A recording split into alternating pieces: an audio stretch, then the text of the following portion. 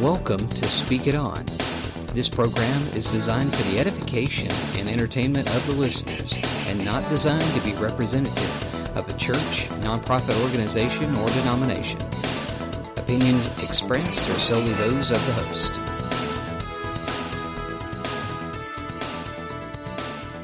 Welcome back. So this is the first in a series on church communication.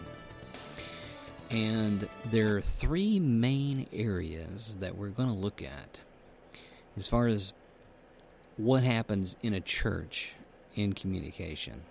All right? The first is going to be more or less the sermon. And the sermon, oddly enough, is really, I guess, the focus of most churches' programs. And that's why they pay a pastor. And they expect that guy to do a good job up at the pulpit. Well, you'll hear preachers say, well, I'm just not a very good pulpiteer, or something of that nature. And that may be true. However, there's no reason to stay that way. But the communication situation is really, and this is kind of interesting, no different than a public speech. All right. So all of my training in years outside of my seminary degree is devoted to speech and public address. And not solely that, because organizational communication was my specialization. But ever since I was in high school, which would be secondary to a lot of people, that's something that I just kind of specialized in public address. Public address scares people. It is one of the top three things that scares people the most. I think it might be number 3, actually. It just depends on what study you're looking at, but it's usually in the top 3, is speaking in public, which is probably why we look at preachers with such awe and just amazement. Oh my goodness, that person can get up in front of people and speak without throwing up. That's amazing. And I kind of get that. I mean, I get it. I understand. Here's the thing. That type of communication, though, depending on what church you're going to, is not usually very interactive. So there are different ways of doing that. And I mean just the presentation style of the person. A lot of African American churches are really interactive, and I love that. Because when the preacher says something, he'll say, "Can I get a witness?" And somebody in the congregation will say something back. And there's this back and forth interaction, and that's actually a lot more two-way conversation. Two-way type stuff. And sometimes, even with your standard evangelical groups, and even your liturgical groups, you'll see people do nonverbal communication. You might hear an amen, but you'll probably hear a nod or something of that nature. Now, every church tradition is a little different, but what you usually run into is you got a preacher, and you have, hopefully, a Bible passage, and then you have a message. Depending on what seminary method they were taught, a lot of preachers stick with a 7-method or a 7-point sermon.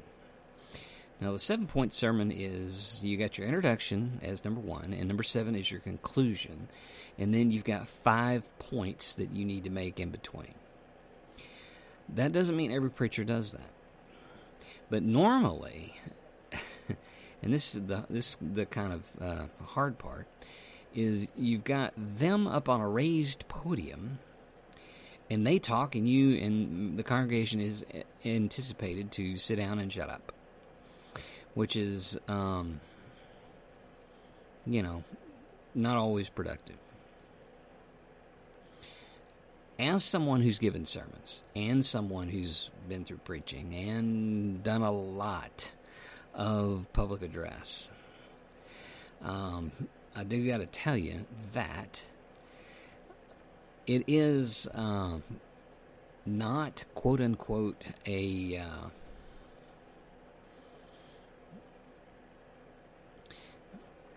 skill I think everyone has in equal measure. But I've seen pastors that were not what you would call, quote-unquote, great pulpiteers, who were more well-rounded.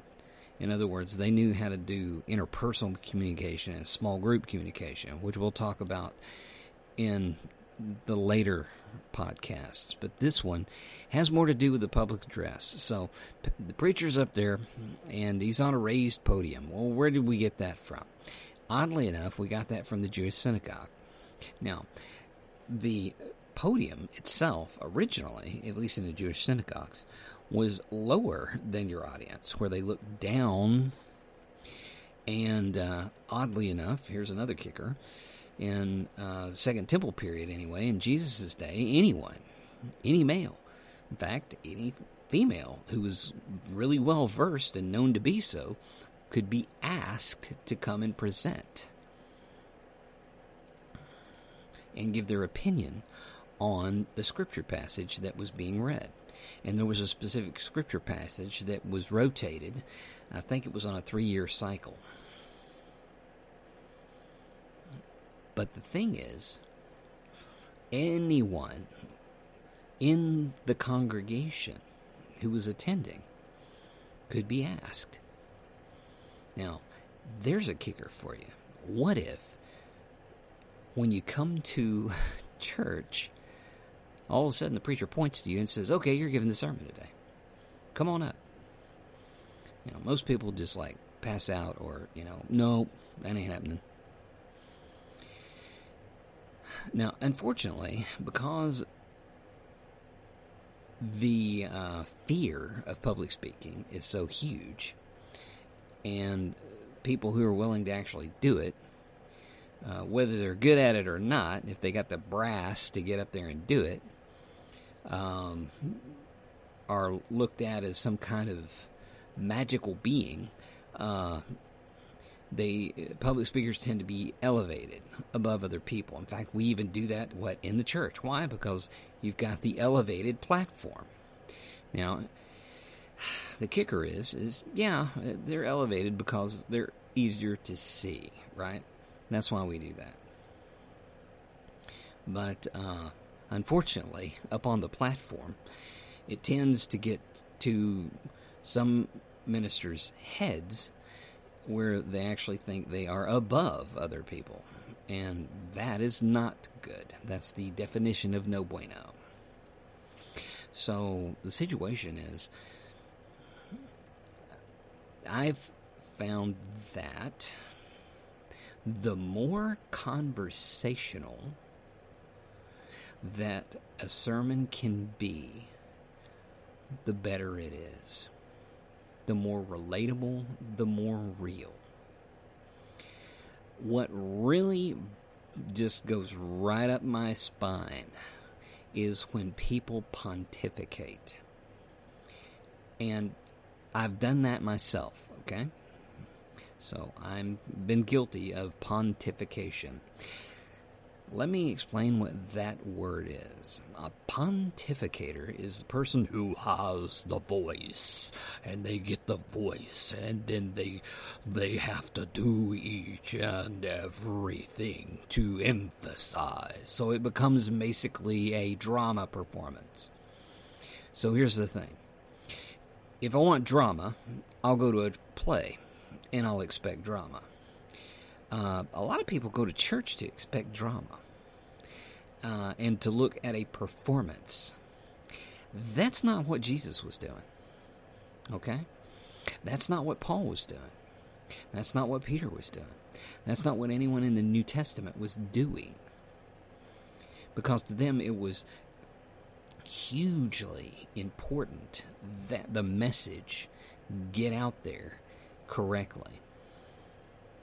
So, but unfortunately, we've actually made public address kind of a sort of a semi-art form, like drama, like being an actor. Well, the only problem with that is it's fake. And, I mean, the individual's motives, okay, that's great, but when you're acting like this and you're making things like this, number one, after a while, that starts to put people to sleep. But number two, people are just sick of that kind of stuff, unless they're there to see a show. And if you're there to see a show, you're not there to grow. That's the thing. Conversational. Some of the best, not performers, preachers, that I've run into were able to sound conversational. Now, everyone, myself included, when you get up on the platform and you're talking to a large number of people, tend to have sort of the same kind of format and a little bit similar feel. Why? Because you're really not having a two-way conversation that's immediate. You can see nonverbal things that are going on, but sometimes those lights are pretty dang bright, and they're in your eyes, and you can't see beyond your notes. So you're talking from your notes, and you're trying to get your points across, and you're kind of in your head quite a bit, so really you're not noticing a ton of stuff out in the audience or the congregation. And I guess that's a difference too, right? See, if you got a performer, you have an audience. If you have a preacher, you have a congregation. And that's really the way that ought to be. There are entire classes devoted to homiletics. Homiletics is the science and art of preaching. And there are some people that are absolutely known for it. Not the least of which was Charles Haddon Spurgeon at Metropolitan Tabernacle in London. He was this was like, I think, the 1800s. He was a very rotund kind of individual. Very strong voice, strong presence, bigger than life. And he could literally, he didn't need a microphone. In fact, and a lot of the older churches were built where the acoustics were so good, you really didn't need a microphone. But he could boom his voice, and he preached a lot, and it was fantastic. I mean, some of the stuff that he's got written down as far as presentation styles and stuff is kind of interesting. And he has a book that I have a copy of, a very old copy of, called his Lectures to His Students, where he's actually talking to his seminary students about different behaviors people have at the platform. The tail waggers used to be, they had coats that had tails in the back, and he said that, there would be preachers that would put their hands behind their back and flip those tails up, so it would be the tail waggers.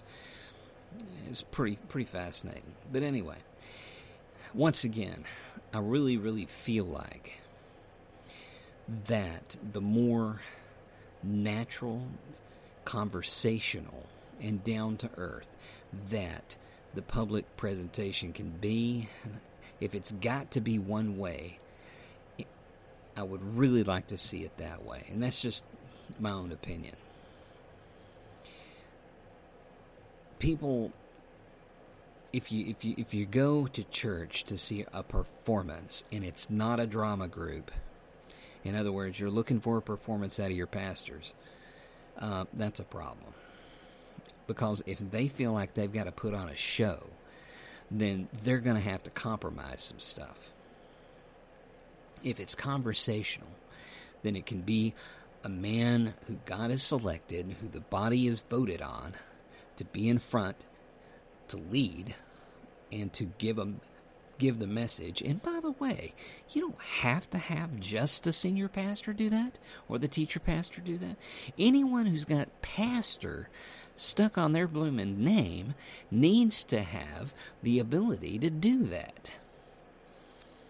I mean, that's what a pastor does.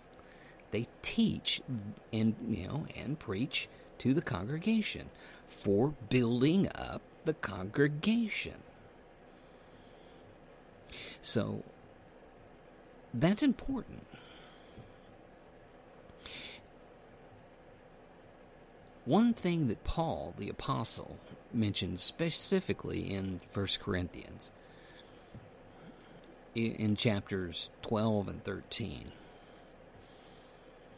is the gift of prophecy. Now, when we hear that, we hear telling the future, okay? But here's what Paul's saying.